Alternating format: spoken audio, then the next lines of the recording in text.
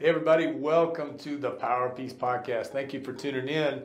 This show has kind of evolved. I always said that our family was like a reality TV show, and here we go. You know, so I've got my faithful wife sidekick, little Poncho here. It was always a blast. We talk about a lot of things, but we have a blast. And then our oldest, Justin, he's a former Army sniper, 4 battle tours. He's like the mysterious cool one.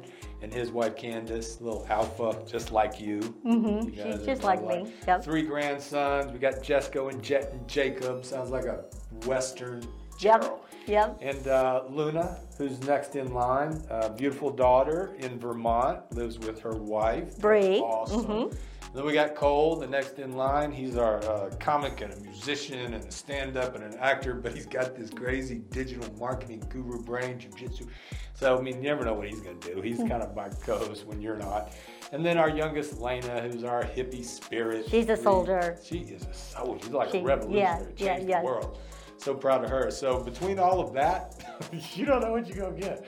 So, but we have a blast and then talk about powerful, gripping things. Yeah, we do. We talk about things that really matter, and we talk about things that we hope are going to help others at some point in time in their life, and hopefully it's right now. There you go. Right? Help a lot of people. Help us blow this thing up. Subscribe, hit like, share, comment, send us ideas. There's probably no place we won't go. That's right. That's right. If there's something that you'd like for us to talk about, we've probably been through it. Yeah. So send us those comments. Let us know what you'd like to hear. We'll let you know whether we've been through it or not and how we made it out to the other side. That's right. And every now and then when she gets a little bit crazy, it's easy. All I've got to do is do this right here, and then I'll do the rest. All right.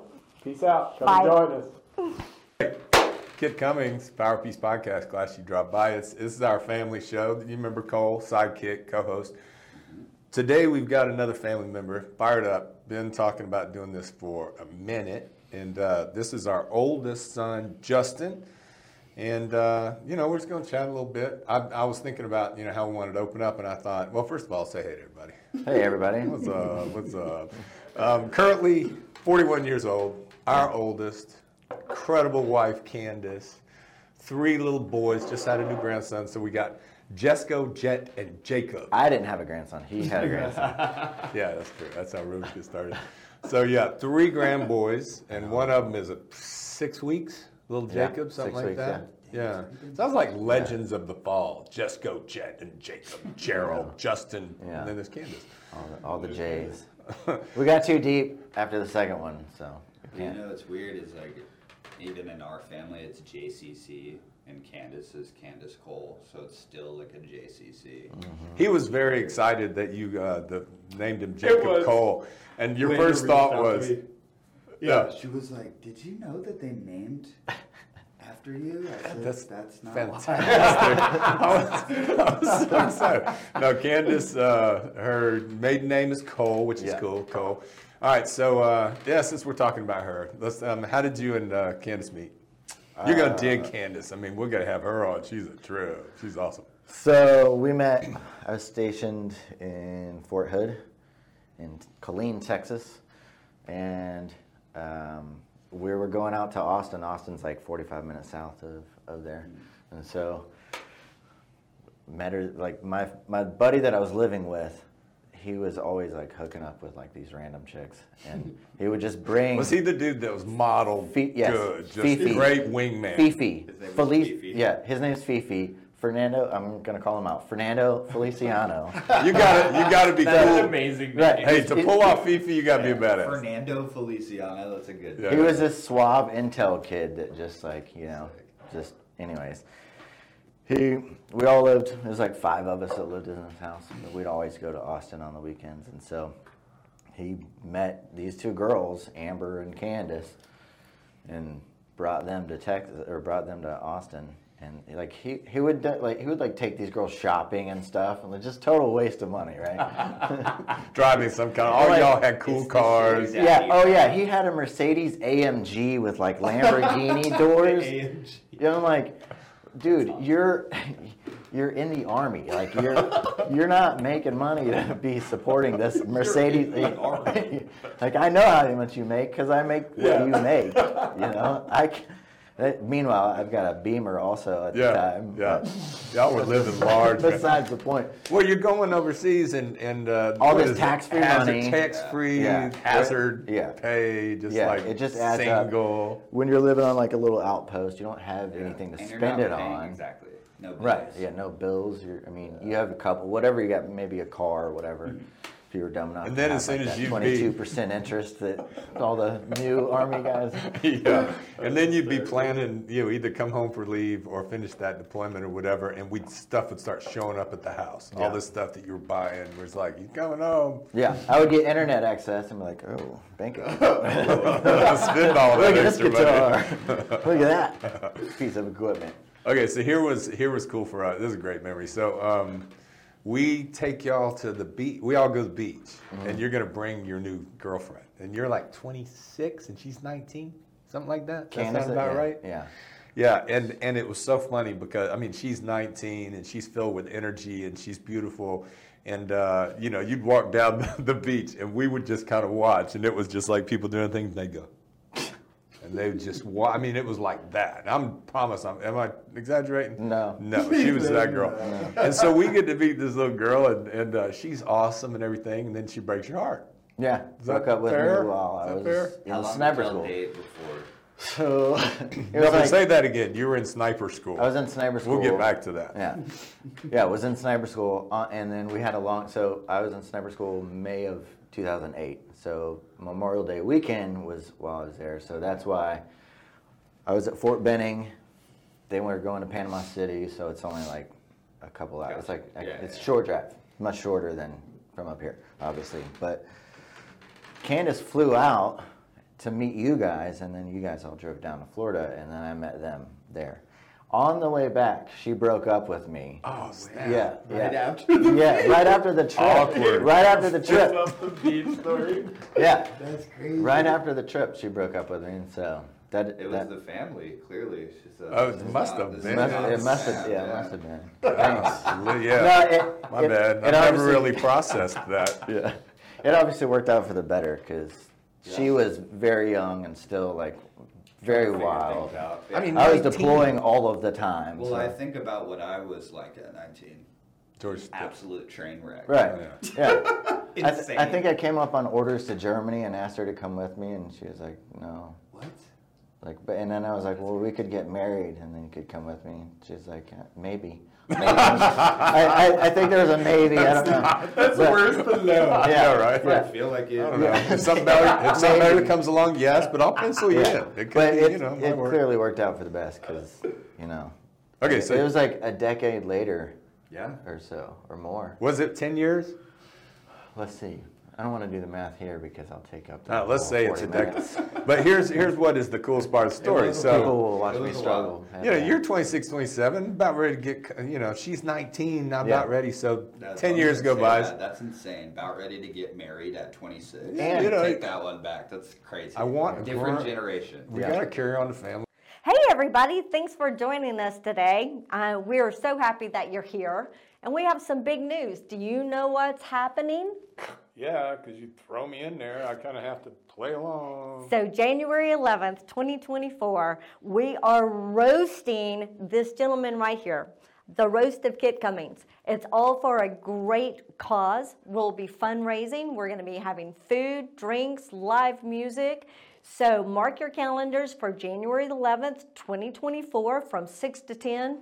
Come on out to the Brickyard in Marietta and join us for a fantastic, fun evening of roasting this guy right here. It's going to be embarrassing, but it's for a good cause. Raise money, make fun of me. Right. Good cause. Right. Nutty friends that are hilarious, comedian.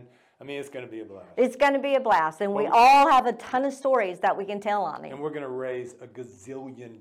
Gazillion dollars. Go ahead and get all your wealthy friends and tell them, come out for a great, bring their little checkbooks. That's Silent right. auction. Silent auction. Some pretty cool stuff. Prizes and things like that will be done. But just come out, have a wonderful time with us, and help us to celebrate the Power of Peace Project's 14th birthday. Clean name, bro. Yeah. Sorry. Yeah. Crazy. So anyway, all of a sudden, were you staying with us? Because I remember one time, I thought you come down and your mom's like, what have you been doing? I'm talking to Candace, and we're like, Yeah. Because, I mean, you went and got married, had a beautiful son, good little period of time, decided, had to move on from that one. And then... yeah, I mean, she actually reconnected with me on Facebook, I guess. You got another shot at the love of your life. Mm-hmm. Most people don't. And then we were friends, on there, and just checking in. It would be like a month or two would go by. I'm like, oh, hey, how you been? Cool. New job, cool. All that. Life updates. Yeah, and then I was like, hey, I've got some friends along the way. I could come and visit you. Come see you. While I see my friends along the way. And she was still living in Austin? Yeah, she was in Austin. Yeah, Austin, great town. So that's how it happened. But one thing that I have always super admired is, you had a little boy, our 12-year-old grandson, Jesco, and you raised that little boy, and because we watched it, and man, I mean, as a single dad, and that always impressed me. I mean, that boy was always with you, and you didn't even, after you were single again, we tried to get him to date. Can't do it. Got to take care of my boy. So I mean, it was, that told me a lot about you. But so we met when you were 23, and we'll get on into the main thing in a second. But it was so cool because I'm dating your mom, and I meet you. You're 23. You were still a Marine or a soldier? You're still a Marine. When we met, I think I was still in the Marines and in the process of about to go and switch over. There you go. So you're with us in between, and we're like, don't go back in, but you're just like... I was still in. There was no break in service. I actually signed out early for the Marines to check into Fort Benning. Go. And then my pay got jacked up because thanks government. Because they said, this guy can't be in 2 branches of the military. Well, I guess not. We just won't pay him. Yeah. That's how that works until you get it figured out. So we had this cool little summer is what it feels like, where I'm the new guy, I'm the boyfriend, and you're 23 and already way into your career. I was still drinking, okay, and so we became drinking buddies, which is freaking great, because it wasn't like I've got a new son. It was like, no, I got a new friend. And we would every night, man, we would get wise. We'd drink wine and. Yeah, we polish off quite a few bottles, that's for sure. See, that's the thing about my thing, and y'all know I've talked about it, is alcoholism part of my thing. I quit drinking in 2005 at the end of that year.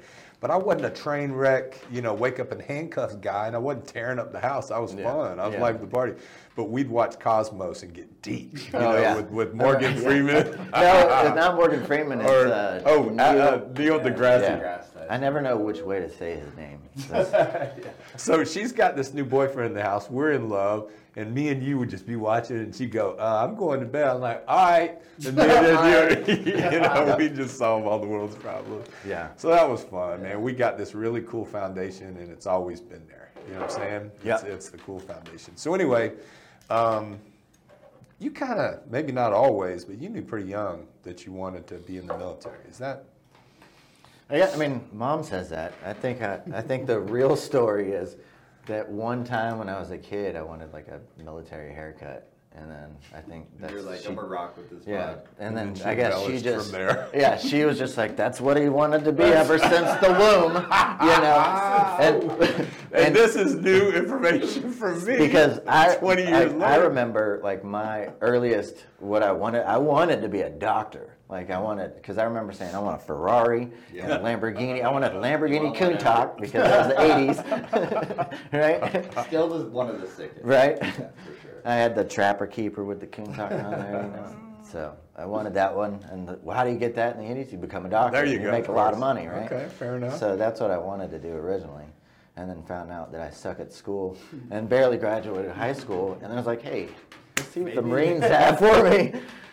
So, and I didn't go to any other recruiting office. My buddy at the time, Philip, he was super gung-ho about the Marines.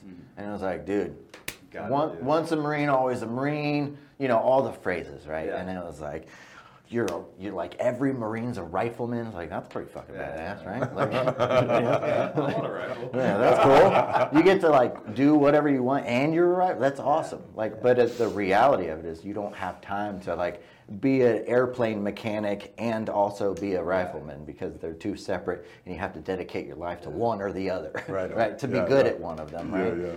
And so, yeah. Did you go on tours as a Marine? Or I was went to that Afghanistan with them in 04. That was my first deployment, and it was so boring. It was in Bagram, Afghanistan, and I was a ground support electrician, which means I didn't even work on the airplanes. I worked on the ground support equipment that supports the aircraft, right? Gotcha. Every once in a while, I got to ride in them and stuff, but I didn't work on the actual birds themselves. So that even sucked even more, right? Because that's True. You're seeing it. Yeah. Like I'm over here turning wrenches, and like the guys that are working airframes are getting all the glory. You know? Whatever. I started that piece of shit. But so I would see guys like get all kitted up and ready to roll out the front gate, doing whatever they're doing. I'm like, man, that's what I wanted to. That's why I wanted to join. But. And you basically went to Paris Island, and then 9/11 happened. Yeah. Like I'm talking about. Oh, damn. Right? Yeah, so I joined, I checked in. I never thought about that. Yeah, so, and that was another reason why I didn't choose to be like an infantry guy or anything like that, because there wasn't anything going on at the time. It's like, what am I going to do? Hang out in the woods? Yeah. I'm like, that sounds boring. At the time, I thought. Yeah. Turns out it's wonderful. But yeah, so I joined. I check into Paris Island July, I think 11th, right, of 2001. And it's a 3-month-long boot camp. I'm supposed to graduate October 12th. Yeah. Whoa. So September 11th happens. Wow. I just qualified the week prior, and so I was in team week. So during boot camp, if like everybody has to qualify with the rifle, otherwise you're not a Marine, because every Marine's a rifleman, right? Yeah, right. That's where that comes from. Yeah. It doesn't actually work after boot camp. But so I just qualified. Next week was team week. So I'd already qualified. I qualified expert as like one of 6 dudes in the platoon that qualified expert, and then like so everybody else. There's quite a few dudes that failed, and so they have to go back out to the range, and that's where team week comes in. So all the guys that passed, they like work out. They like I worked in the chow hall for a week, like, cleaning. You were and, doing nothing. Yeah. No, I was definitely doing stuff. Yeah. I was definitely doing stuff, and I actually ate a bunch of us, so don't judge too bad. But that was the first and only time I've eaten breakfast out of a trash can.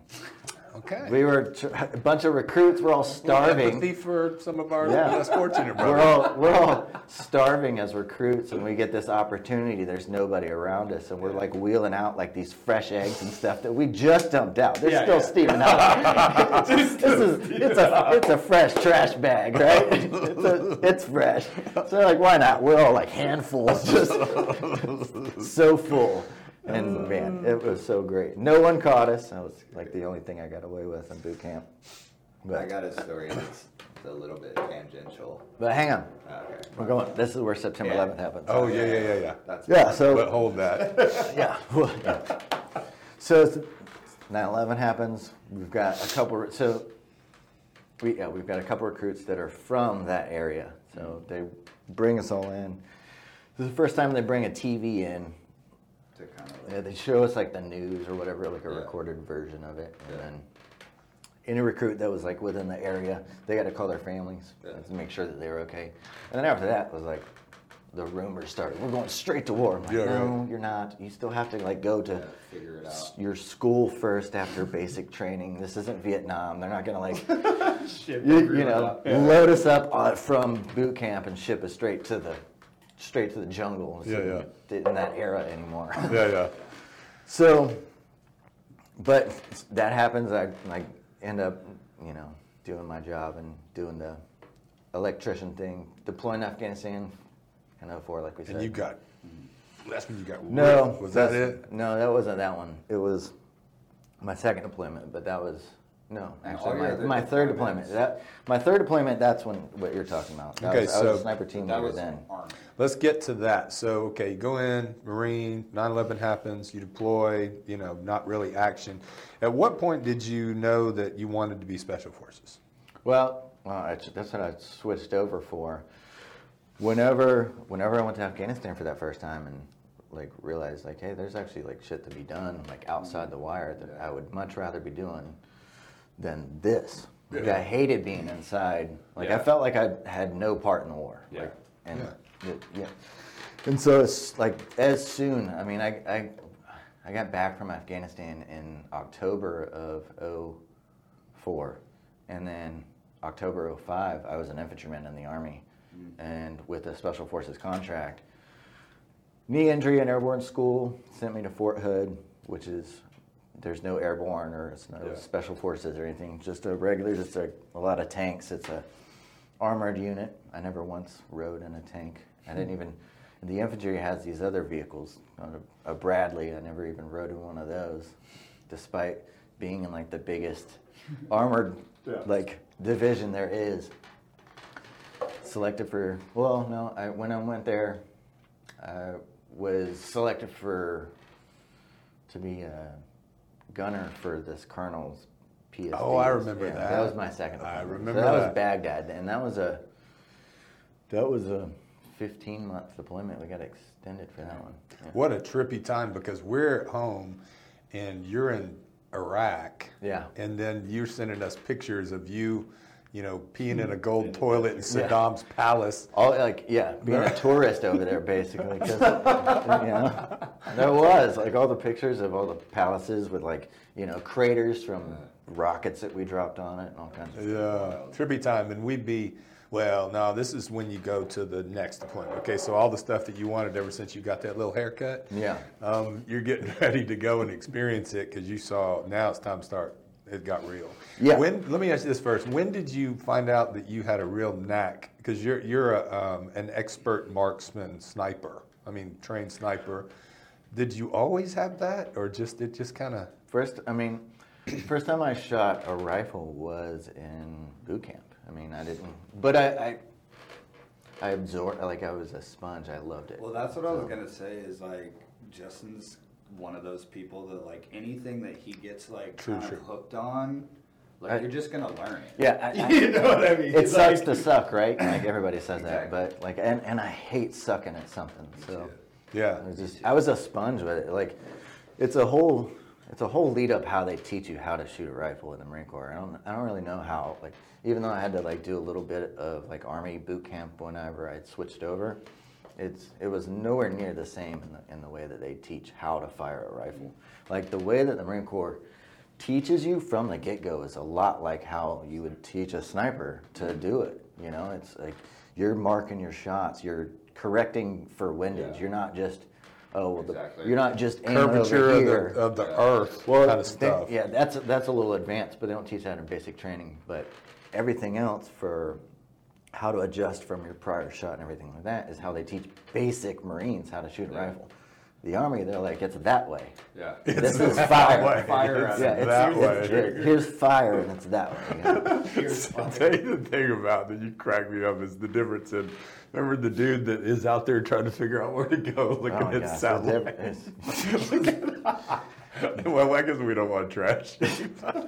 There's not anybody specific. It's just most of your brand new lieutenants that didn't actually go to a lot of them are ROTC cadets that never went through a basic training process. Which mad respect. I mean they've got their spot, but it's pretty funny when you got a brand new LT. Get out there. He's like, what is a map? What is the? He started looking at the sun. Yeah. Tapping the compass. Yeah, they're not even holding it right, Now, as far as the cool thing about your temperament, one is whatever you choose to do, you master. I don't care if it's golf or whether it's video, becoming a videographer or whatever the heck you are doing. That's what I really knew. Is after 2 months of you just deciding, I would like to kind of learn film. And it's just He's like, well, the color grades on Adobe are way different than DaVinci. That's why I like DaVinci. It's got more hex codes. Yeah, like, oh, he's been at it 10 days. Yeah, I become a data geek on stuff. But you also apply have that this data. temperament where you are calm when everybody else is freaking out. Yeah, that's the ADHD part of the of what I deal with. Talk about that. Yeah, so I read a book. Well, I didn't finish it because of ADHD, but I attempted to. I started a book. I started a book on ADHD. And in the intro, here's what I learned. Yeah. 100 pages. Yeah, during the intro and maybe the first chapter, I learned this. Couldn't tell you afterwards.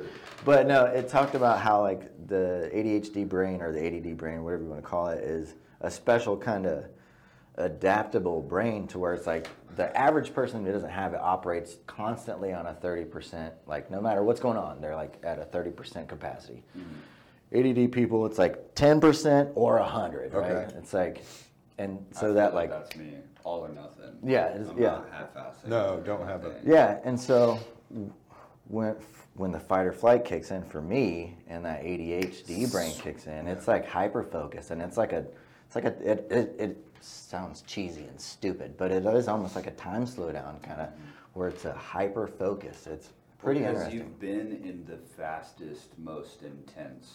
There's no other situation on the than earth. a firefight. Yeah. You know what I mean? Like that's pure. Well, Bullets are coming at you. And now. yeah, the first quite a few of those, you know, you're scared shitless, and you're just kind of like, oh God, I hope what I'm doing is the right thing, you know. Right. But like, if you're in enough of them, it's crazy. You're. I remember like my last deployment, it was just so kinetic and so violent, and by that time I was 42 months deployed. Yeah. You know, and it's like it'd been shot at and blown up already a few times, and like Yeah. all this stuff, and it's like, hey, we're taking contact. Yep. Yeah, it's Here we over go. there. Let's have We'll react to it, you know. We'll send this team. Yeah. But at first you're like one round, and you're like, we're taking contact. Like the rest of all the Yeah. normal people would do. Because yeah, it's, you know, you get that fight or flight, but then you work through it and you end up becoming fairly comfortable in a firefight, which is pretty advantageous. Did that happen maybe third tour when you'd seen so much action before when you actually led No. Well, So- third tour was the first like real action, right? It's kind of sort. I mean, still like nothing. Like operationally speaking, yes. Like I didn't take a whole lot of contact during my third deployment. Okay. Like as a sniper team leader, like what I just really didn't take. We did a lot of dismounted patrols, a lot of mounted patrols with vehicles and everything. We got attached to this mortar platoon who was acting as a regular infantry platoon. So they weren't sending mortars; they were walking around towns, and so we got attached to them as their asset. And so we just didn't take a whole lot of contact. But what the cool thing about that deployment was, we were the QRF for all of the special operations in our in quick reaction force. So. Okay. So like, and they do all their stuff at night, and so like if That's crazy. yeah, That's fine. like all their stuff is All at right, night. all right, let's go. Yeah, Terrifying. and I mean it is best because like we started doing. All right, so third deployment, we were doing a lot of stuff at night, mostly just walking around. We did a lot of raids, a lot. I mean or like one of the squad leaders for the mortar platoon, he learned how to pick locks, and so we didn't even have to like kick in doors if we were doing night stuff. That's He was terrifying. picking locks. And And we're talking about Taliban. Silent. Am I correct? Al Qaeda. Al-Qaeda. This is Iraq, so this is Al Qaeda. Okay. So instead of like kicking in the door and alarming everybody, we'd pick the locks. Sneak in. But it's not like movie style. We're not like Yeah. You're just walking around. that way. Yeah. It's not. Like once we're in, we're like, okay, hey, Yeah. like but also I could go a million different directions okay. with Yeah. all these different stories. No, I got it. But we ended up doing a lot of like night stuff, night raids and everything like that. We just never took a bunch of contact, right? And we would find a bunch of caches, like, you know, where that's there's like wild. weapons and ammunition, tons of cell phones, ID making materials, wire, all kind whatever it is. Wow. We would find that stuff. And then doing the QRF, the Quick Reaction Force, for all the special operations that was in the area was really cool because you get to see firsthand. So I was a sniper team leader at the time. I was like the one that was, I would be in direct contact with those dudes and like, hey, what do you need from us? You know, and they'd be like, hey, we need you guys over here and over here. Yeah. And then ultimately, we'll just need you guys to help bring whatever detainees we can't fit in our. So we just help bring detainees back and like, yeah. So you, there's a couple of movies. The Lone Survivor story that most people know, he gets to the village and, you know, they take him in as part of their custom. I watched all of that. But we good, Mike? We all good, Mike? Yeah. Come on over. He was so cautious about putting those headphones out of the destroyer. That was, yeah. I bet you're glad that we brought attention to it. Yeah. No. Keep going. So, but they, you know, you have to work with what would the tribal elder leader or whatever, and so you're interfacing, and you have an interpreter. Mm-hmm. And so the latest movie out on that is Covenant with Jake Gyllenhaal. Yeah, I haven't seen it. But I think you would really like. Because you had relationships with interpreters, and even one that grew very close to trying to get his family back, whatever. Yeah. But talk about that. That's that movie. It is the Covenant, man, and you lived it. So Z. My fourth deployment was to southern Afghanistan, so Kandahar, Afghanistan in 2011. One of the deadliest years of like the war on terror in Afghanistan. We, like, as an infantryman, like, it was the deployment you wanted because, like, we were shooting everything that we had all of the time. I mean, it was like, so wild. Like, we'd take contact. Oh, we'll send rockets. I mean, we had everything at our disposal, and like, as an infantryman, that's nice to have because in Iraq during my third deployment, we had already reached a point that was 2009, and so that was like almost Operation New Dawn, where they were changing it from Operation Iraqi Freedom. And so you just couldn't do anything as an American unit anymore, really. You had to have a partnered unit, like the local, like either Iraqi army or Iraqi police, to go and do anything, and they never would. And so it just weren't doing much. Yeah, and until it was like QRF time, and like, okay, let's spin up and go help these dudes out. But so fast forward to fourth deployment in Afghanistan, it's a totally different ball game, you know, at that time. It's still very deadly. It's still very, you know, we're still popping up new outposts that are very remote and very, like Iraq, it was crazy. Like the posts that you would live on are like huge. I mean, they're like cities, and you could go to like the store. It's like a Sears almost. I mean, it's nuts. I mean, you'd watch. We would visit these like big, you know, they're called forward operating, but the big FOBs. We'd visit these big bases, and you'd see people walking back from the PX, the store there, like with big screen TVs. I'm like, where are you taking that to? Like your tent? Like you're gonna plug that in. Get a little generator. Watch ESPN. Yeah, it's like what? Gas powered generator. But whatever. But you know, on those little outposts, you don't have a store, you don't have any of that stuff. But now, who was the interpreter named Z? Yeah, Z. Z. Yeah, so that deployment, we had a couple of interpreters, but Z was our youngest. He was 19. Oh my gosh. Yeah, he was 19. He was from Afghanistan, but he wasn't from like our area. Gotcha. But he knew the language well, and he knew English really well. He was just a ballsy kid. He hung out with like our lower enlisted kids because they were like the same age. We caught him smoking weed. But he was just a good kid, you know what I mean? Like he truly wanted like better for like the Afghani people. It was like, and he wanted better for his family to come on over. Was it the same situation? That's what I was about to ask. Offer like a visa for him to help you? He had already been. So when our unit was leaving, our battalion commander had put in, you know, started the paperwork. Gotcha. But it just takes so long sometimes. Which was like what on the move? Yeah, it just takes so long sometimes, and so he ultimately did get his visa and came over to the States and worked as an interpreter at a higher level, and still went and deployed and everything like that. But then the fall of well, I'll get to that in a minute. But this kid Z, when we were partnering, like anytime we would go on a dismounted patrol in Afghanistan, we'd have to have a partner, our local ANA force. Well, we didn't have to, but it was advised. A lot of times we didn't, just Which because. is the Afghani army. Yeah, the Afghan National Army, or they have another, ANCOPS, which I forget what they're called. If they're not, it's not the police. They're like a volunteer kind of force that like has random outposts and. Weird. Yeah, we had to train them and all that stuff. And a lot of times they were more of a nuisance than anything. Like one guy got shot in the back, like and he's like hobbling over to our outpost. I'm like, dude, stop running, you're gonna die. And so we had to stop what we're doing to go and get him, and then bring him back. New needle chest decompression because he had a collapsed lung. That was intense to watch. That was pretty cool. You train about it, but it's like seeing it happen and watching Doc like, psst, and then you hear the hiss of the lung. You're like, that's so weird. dude, that's nuts. That's nuts. And you watch the chest like level out. It's pretty crazy. See, this is stuff. And get back out there. Don't get shot in the back again. Put a little dirt on it. Rub a little dirt. Yeah.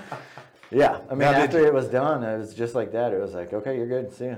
Get out. Did Z get his family? I mean, it seems that one time you were involved in trying to help find him, like from the States or something. Z had got his visa, but his family had not gotten their visa. And like, I cared so, like Z was a freaking badass. Like a lot of these ANA guys, the Afghan National Army dudes, like we'd get in contact and a lot of them, that's the only job they didn't want to do the ANA job. Like it's the best paying job in town, so they're gonna try. Yeah. But you're either a warrior or not, and a lot of them dudes are not. You know, despite their best intentions. Right. Like shit hits the fan, and they start dropping rifles and taking cover, and like risking everything. You know, not just their lives, but like people around. You know? And so. You just don't have the training, you know. Even no matter how much we train them how to patrol and stuff like that, you just can't train that part of somebody in it. It's either in you or not. You know, you're gonna fight or you're gonna fly, right? You don't know until you get there. Right, right, exactly. You but could be Z, the toughest dude in basic training. Z, he'd pick up their rifles and fire back when interpreters are not supposed to be doing that. But he would, man. He would fight. He would fight. You right. have to watch The Covenant. Yeah. It's your life. Yeah. It's literally your life. And I always like when watching those movies, and then I'll call Justin up. How real is it? Yeah. And there's a couple you said that one's real, but there's most of them you're like not even. Like when I see a prison show, I'm like. I thought it was funny, like, because I mean, when I was younger, we would watch like a movie together, and it would be, you know, war based. Yeah. And they would, you know, kick down a door and enter a house, and Justin would be like, "That's not how you clear a house." Yeah. You would have looked left first if you knew, like, what He didn't get his corners. He said. But his family. Yeah, so his family. So fast forward to the fall of Afghanistan, and that was crazy because we had. I mean, Is that where they're chasing the planes and trying to get that? And I was like watching What all. year was that? That was pretty recent, right? That was 70? 2 or 3 years ago. This past August. Okay, cool. And so, like we had, I just, you know, being an infantry guy, a lot of your friends end up going to be Green Berets and other kind of things, and so you have all these little networks. Yeah. As long as you stay in contact with your buddies, you have this like awesome network around the globe, you know. And so when that happened, I just started reaching out like, hey, what can we do? Like I got a buddy's family is like can't get out. Like they've already got the paperwork, but they can't get to the airport. They can't like, and if they do get to the airport, the freaking IED just went off and like they just killed a bunch of people. So now and I was like, so I was fortunate I had a couple buddies that had guys that were over there at that airport that were like trying to run like liaison operations and just trying to work, like run through the different gates and try to get people. So I was working, it was crazy working like real-time intelligence, essentially real-time intelligence between here and Afghanistan and back to Z trying to get him. And then because I was doing this, one of my buddies reached out and said, hey, I've got an interpreter. Can you help him? And so ended up trying to help that dude's family. Like his family didn't make it out. Z's family did. Good. Yeah, so Z's family made it out. He had a little girl. And then since has had a little boy. Did you ever? Z visited me when we lived up in Kennesaw. Z came and he's like, hey man, I'm gonna be in Atlanta for a little bit. See how cool is it really is the movie. So the perfect transition, because you said you're guys. I want you to kind of, I don't know, somehow talk about the unity of a crew that has been through hell. And some people said, man, what were we fighting for? For each other, for one thing. Yeah. But then, the support network that you've tried to maintain to help your brothers, because we know, the stats about, veterans dying by suicide. Yeah. And but I loved that when you guys would travel up to Indiana to the Wisconsin. Yeah. Wisconsin, yeah. of the father of one of the guys you lost, and just party like rock stars and shoot 1,000 million rounds, and just blow stuff up. And But anyway, talk about that camaraderie, because I don't think people probably understand. So like a lot of people that most people that serve in the military have some sort of bond, and when you get out and you start learning different terms and things, now we're pretty much trauma bonded. We all have Yeah, I think that's the right term. That's just trauma bonding. You know what I'm saying? That's Stockholm syndrome and all that kind of things. It's essentially, you go through. Anytime a group of people go through some shit together, they're gonna plane crash. They're gonna come out connected. They have this thing, and so a lot of people that have served in the military, they have a bond with a lot of their crew. But if you've gone through some no bullshit combat with a group of dudes who are tight, it's a different. It's just because it's life or death. Yeah, it's pretty interesting. It's a pretty tight bond for sure, and it's no matter how much time goes by, I've admittedly I've fallen off of checking on my dudes a lot recently just because of my own shit. But it doesn't matter how much time that goes by. You pick it up and it's hey, what's going on?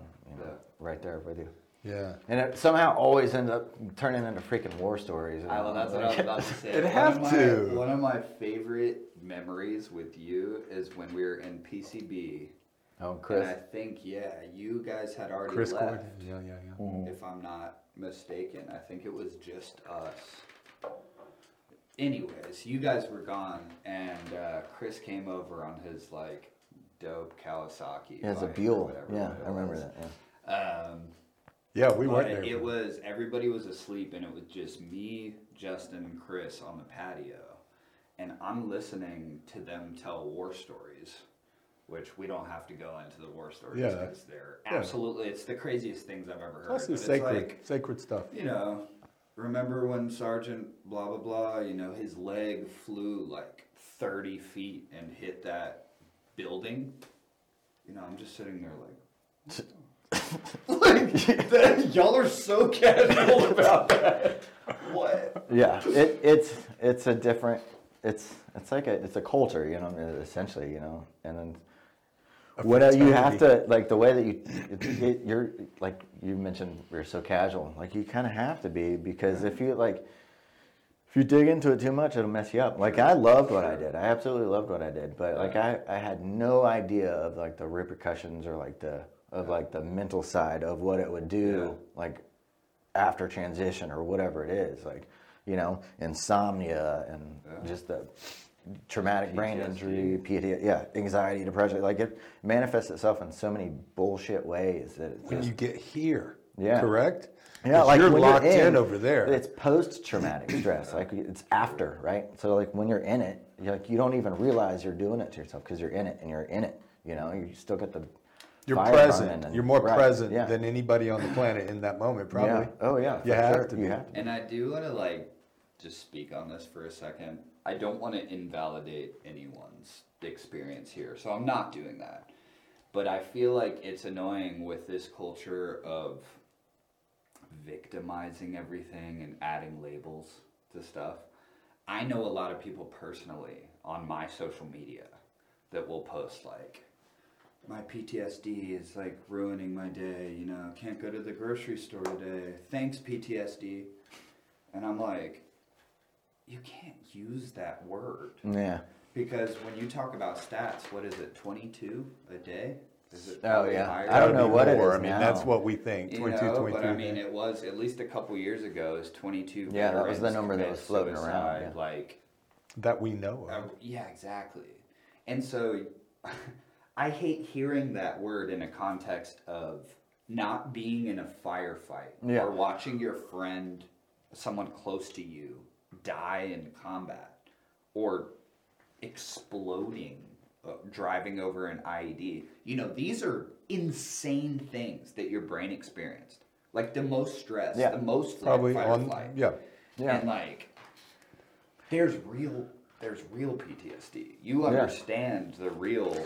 Well, I think to be honest, I think there should be, especially like we know so much now because we've been at, well, now technically it's over, but this global war on terror thing, 20 something years, you know? Yeah. There's like, we know so much now and there's so many cases of guys going through firefights and then coming out and then like, how did they react to that? There's so much data now that, I forgot where I was going with it. No, that's okay. 22 a day, PTSD. I was saying, I feel like there should totally be a separation with the terms PTSD. Like, Completely. That makes sense. it was like, A spectrum. It's like bipolar 1, bipolar 2. well, it's like, okay, so you're going to the grocery store, insane car crash. A lot of times that'll give somebody PTSD. Of course, Rape, legit. PTSD, of course. Those are victims. Like that, the person that's something happened to that person that they are a victim of that. Like I loved being an infantryman. Yeah. Like when the I shit, see what like you're when it popped off, like Yeah. we're Like headed you towards, chose it. like I'm headed towards the popping off, right? Yeah. Yeah. Like I'm not, Yeah. oh, like Yeah. it's happening to me. No, like time to do it's my go job. time, guys. Let's Yeah. do this, right? Yeah. And like like you said, it's a choice, you know. Yeah. Like every single time. So I think it should be a separation. There should be combat PTSD, and then there should be. I think that's. Which doesn't invalidate, and that's important for us that you said it, which you should have, and that's a good way to go. But PTSD is a very, very real thing, and you're right. Yeah. There's a lot of ways to get there. It could be someone. Our neighbor, somebody. This happened last month. She was luckily none of her kids were in the car, but she was running through the intersection. She did her job. Somebody ran a stop sign, flipped her van over. So now she's like having to. Now she's got a like service hard to dog. drive. Now she's got. Yeah, that's real. Yeah, now she's getting. Yeah, she won't. It's hard for her husband to get her to go to the appointments now because she doesn't want to get in the car. That's legit, real PTSD. Very legit. Yeah. Yeah. Like if you tell me right now that there's shit popping off in the parking lot, I'm probably going to go handle it Yeah. again, We'll knowing. we'll finish the podcast. You know, but do you know what I'm saying? Like, I do I'm know. probably going to address that. Like, I'm probably not going to run from it. I'm probably going to at least see what's happening because somebody's probably needs some sort of help. Well, right? if you are like, whenever we would go out to let's say a movie or a restaurant or a church service, you're going to typically choose where you're positioned in the place, not to take care of yourself, but to take care of an incident if it happens. So it's not almost like you're prepared and trained to be the guy that handles a situation if it comes up. I've gotten away from a lot of that, which is it's kind of Progress. It is progress because now I don't have to like. That was very brief, like having to sit like at a wall and all that kind of stuff. That was very brief. I don't really care where in a restaurant. Like if shit's gonna pop off, I'm gonna be there. It's like it's It's not like you can't turn around. right, exactly. Oh, it's behind me. I can't turn. I can't turn around. Tell me what's going on. No, right, exactly. Just But I turn do around. remember this when you came back. One specific memory is because you were in the middle of it. You're coming back and forth, and so, or maybe you had finally gotten back and gotten out because of your boy. Your first son was born, and you just couldn't do what you loved to do anymore because there was a higher calling for you to raise that little boy. And but we're at a pool party, and we're just chilling. It's a pool party, but it's at an apartment complex, and there's somebody up on their deck. That's and you just kind of got, just kind of not obsessed with it, but you kept your eye on that dude all the time. And tell me if I'm wrong, because you're the expert in this, living with this, which is a forever thing, is your brain has normalized something that's not normal for the rest of us, which is being in firefights all the time. So your brain has literally gotten wired for that. And then all of a sudden you bring that brain and put it in a very, what we'd call safe environment. Yeah. And your brain's still on alert. And that's a lot of PTSD. Would you agree?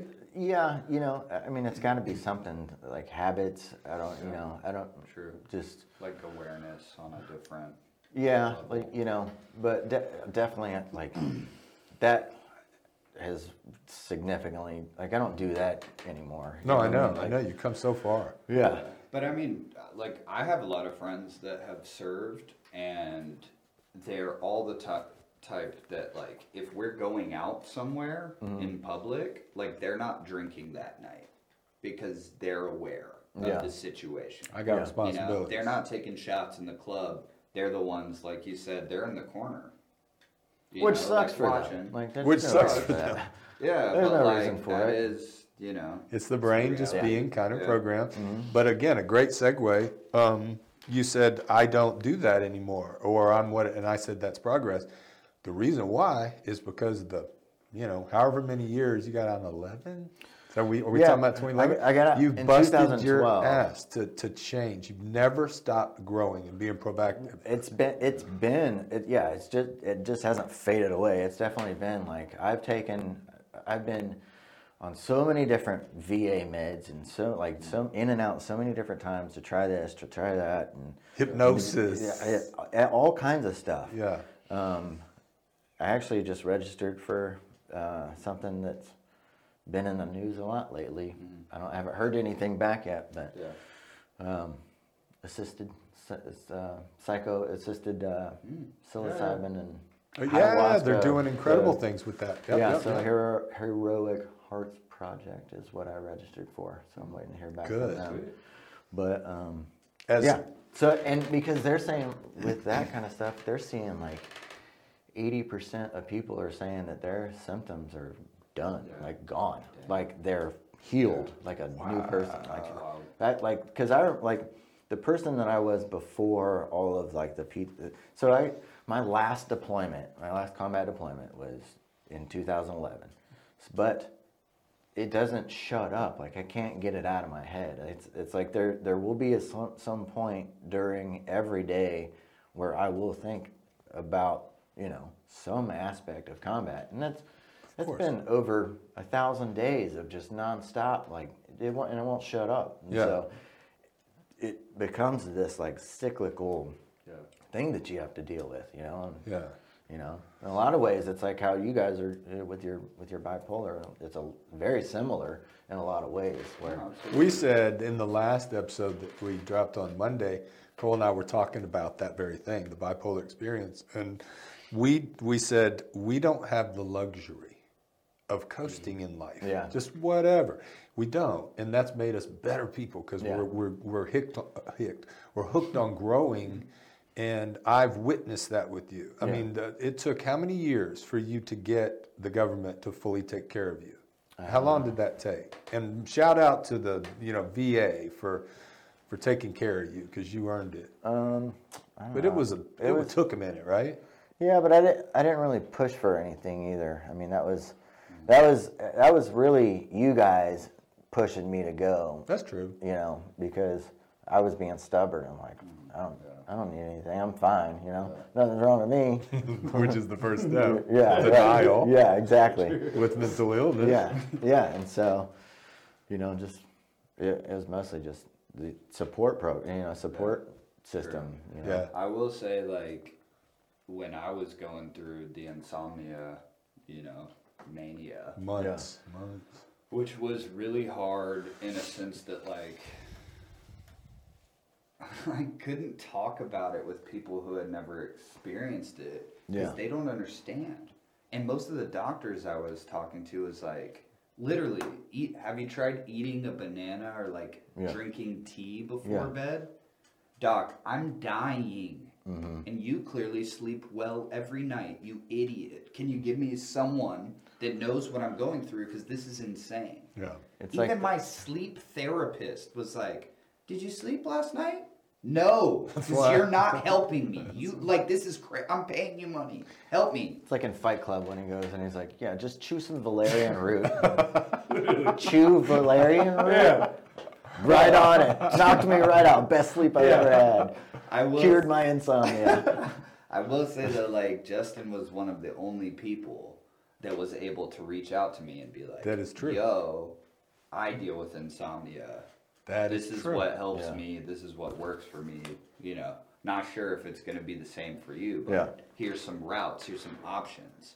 Yeah. And you know that was huge, just on a level where I'm like, okay, I'm not the only person ever that has dealt with this. Right. It feels that way when it's like you're staring at your ceiling at 2 a.m. Like, literally. Why am I not even tired? I'm wired. Yeah, I could run. I can run right now. That's why I would run. What else am I gonna fucking lay in bed for 8 hours? No, I'm gonna at least be productive. Get up and run. Just, you know, like just hope you go to sleep.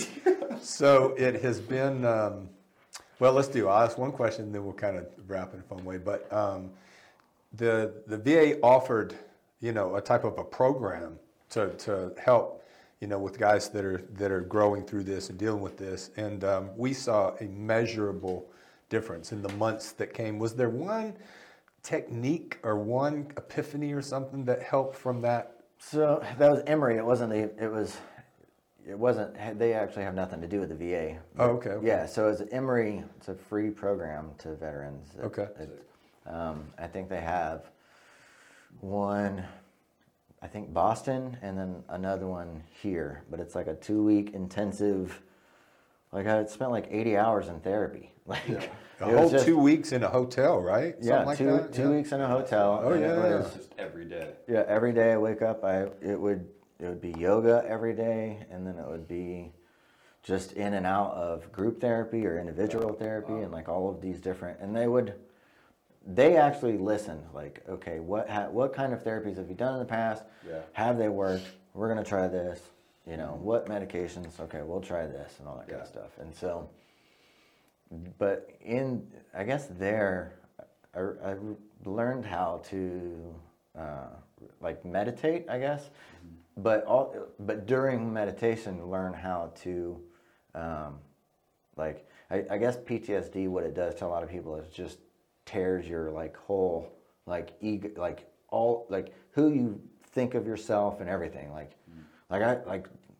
the majority of the time I feel like it's just a shell of myself. Okay. You know, and so I lost where I was going. No, it's okay. They meditate. You're in there. Yeah. So yeah, it really just the meditation and positive self-talk, giving my not being so hard on myself and Sounds like CBT. It was. CBT. It's exactly what it was. Just be aware of just pay more attention of your body and then react to what your body's trying to tell you. That's so important. I mean, I experienced it literally 2 days ago. We talked about like the anxiety that comes with like the valley. Yeah. Right. And I'm riding in my car on the way to jiu-jitsu, and I'm starting to think about some choices that I made like in the last couple weeks and like seeing them as mistakes. Like, wait, did I screw up? Oh my God, not again. You're an idiot, right? Like already the chatter. That's it. Dumb, failure, you always do this, fuck up. You know, like I'm hearing it. Yeah. And then I was in my car and I'm like, this is not me. Yeah. You got involved in the conversation. Yeah. Every time it works out, shut up. You're fine. Everything's good. And all it took was that like awareness. Oh, this is my lizard brain that tries to kill me for whatever reason. Yeah. Why is it trying? I thought we were trying to survive, but you know. Now, there's been a couple times along the way where having you with me probably kept me out of trouble. One springs to mind. So now imagine this. This is early in a relationship. You know, you're 23. I'm 41. Okay. and we get really cool. And then we get in this thing where we want to go play golf all the time because you always dug golf. Hole in one on a par 4. Shout out. I mean, for real, not me. And so we would we'd have a lot of fun. So on a Sunday we would go with me and then your mom and you, and we would have a blast and drink lots of beverages. Again, this before my sobriety date. And just have a blast. And so by the time we got around the turn and coming down the home stretch, we were, good to go. And so, hard to see the shaft on the driver.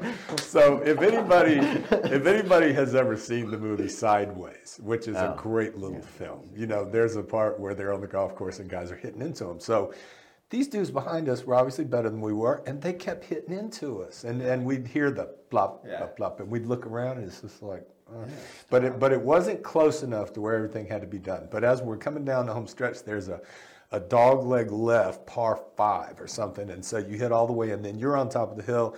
There's a little stream, and then there's a green. We're putting on the green, and all of a sudden, bam! This guy hits, and it hits on the green, drops on the green, and it was just the last straw. So I decided I wanted to do a sideways thing. I was pissed. And so I start throwing balls down and hitting them up the thing, but I suck at golf. And so I'm just shanking the hell out of it. And so imagine they're sitting up, they're good golfers, and there's a dude down at the bottom, and I'm just, the madder I get, the harder I swing, and everything's going off to the side. They probably find it comical. So finally I quit. And we putt out, and then the tee box for the next one is literally just not far at all. And so they come running down the hill, so I grab my 7-iron, and I start running. I was like, what's that dude's name? The actor Church, something, bunch of Church. He's hilarious. I didn't do as bad as him, yelling and stuff, but I had my 7-iron. I was walking there like, we're good. Yeah. And Justin's just sitting calmly in the cart like, I'm going to have to get in a fight with my mom's boyfriend who used to be a preacher. And so there's no real where to go with that. I just thought it was a good story. Yeah, that was a funny time, though. That was a fun time. That was a fun time. I got a cool way that we can close this thing. Is any words of wisdom to listeners who either have a veteran or are a veteran, of encouragement that you can give them? Nope. All right, come back and see us next week. See ya. Good luck. I did my own work. You do yours. No, I'm just joking. There's a lot of truth to that. No, I know. But put the work in. You have to put the work in. Otherwise, it will eat you alive. You'll become a statistic because that's what it does. It may not be a disease, but it sure acts like a rotting fruit. Absolutely. Wow. If you just. That's a way to put it. If you don't, Well, it's we always go back to it on every podcast. We really do. It's a theme. If you're not growing, you're dying. Yeah. Yeah, you've got to put the work in, whatever that looks like. It looks like that differently to a lot of people. Some people, I've seen success stories and heard success stories about people going off into the woods and doing ayahuasca under clinical, supervision and then coming back free. And I've heard about people having a lot of success at the VA. And then I've heard about people just, getting into a CrossFit gym and then just punishing themselves into happiness. Yeah, or a spiritual awakening for some people. Church, there's all kinds of different ways that you just have to find something. You got to try them. Yeah. Right? Until you find what works for you. If you're not trying to find something. You can't give up either. I think the first speed bump that you see, can't give up. No, you gotta keep it takes a lot. Yeah. And the brain changes. My brain's changing in this new season. Yeah. As I'm starting to, as we say, climb the mountain, it manifests itself a little different. So it's like, all right, keep putting in work. Yeah. So, I want to say in front of everybody that I'm super proud of you. This guy came from me, has my DNA, and I love him. And I feel like, we share the same blood. Thanks. It's like that. I'm proud of you as a father, as a son, as a friend. I don't know if, I'm like more of a big brother, it seems like to you, and that's a compliment. Yeah. And keep doing your thing, man. And I admire you. And I don't tell you, but I talk about you all the time. I do. I I hear it's weird. I brag about you all the time. So I do anyway. want to say congrats on Jacob. Oh yeah. It's a very new kid that just came. Y'all make good-looking babies. He is a good-looking baby. He's He's a nice and chunky now. Good-looking baby. I'm not sure what his eyes kind of look like. They could go both ways now. Not like cross-eyed, but I mean like either brown or blue. We're not sure. Well, you're a true American badass, Yeah. and I'm proud to call you our son. And Thank so, you. And you know, same with you. I just come back and see Not an us. American badass. No, we got Take that one. true Not American fought for my country. hero, man, hero. So, you know, hopefully this resonate with you in some way. You probably know somebody that might need to see or listen to this. Hit that subscribe button. You know, share this. Comment. Tell us some things that you got. And we're also going to start taking ideas that you have about shows you'd like to see. Because in our family, man, we can hit a bunch of stuff. Yeah. Shout out to your mom. Yeah, Love I of my wanna life. say, you know, ideas for sure, but questions. If you have topics that you want to like learn about or talk about, or you think would be entertaining, anything, or if you want to be on the podcast, like we're growing this. Yeah, this So, thing's like, going. Hit us up.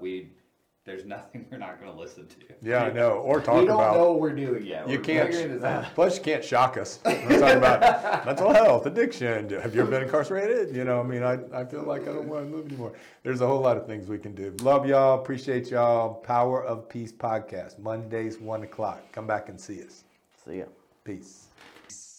Opens our eyes and changes our minds.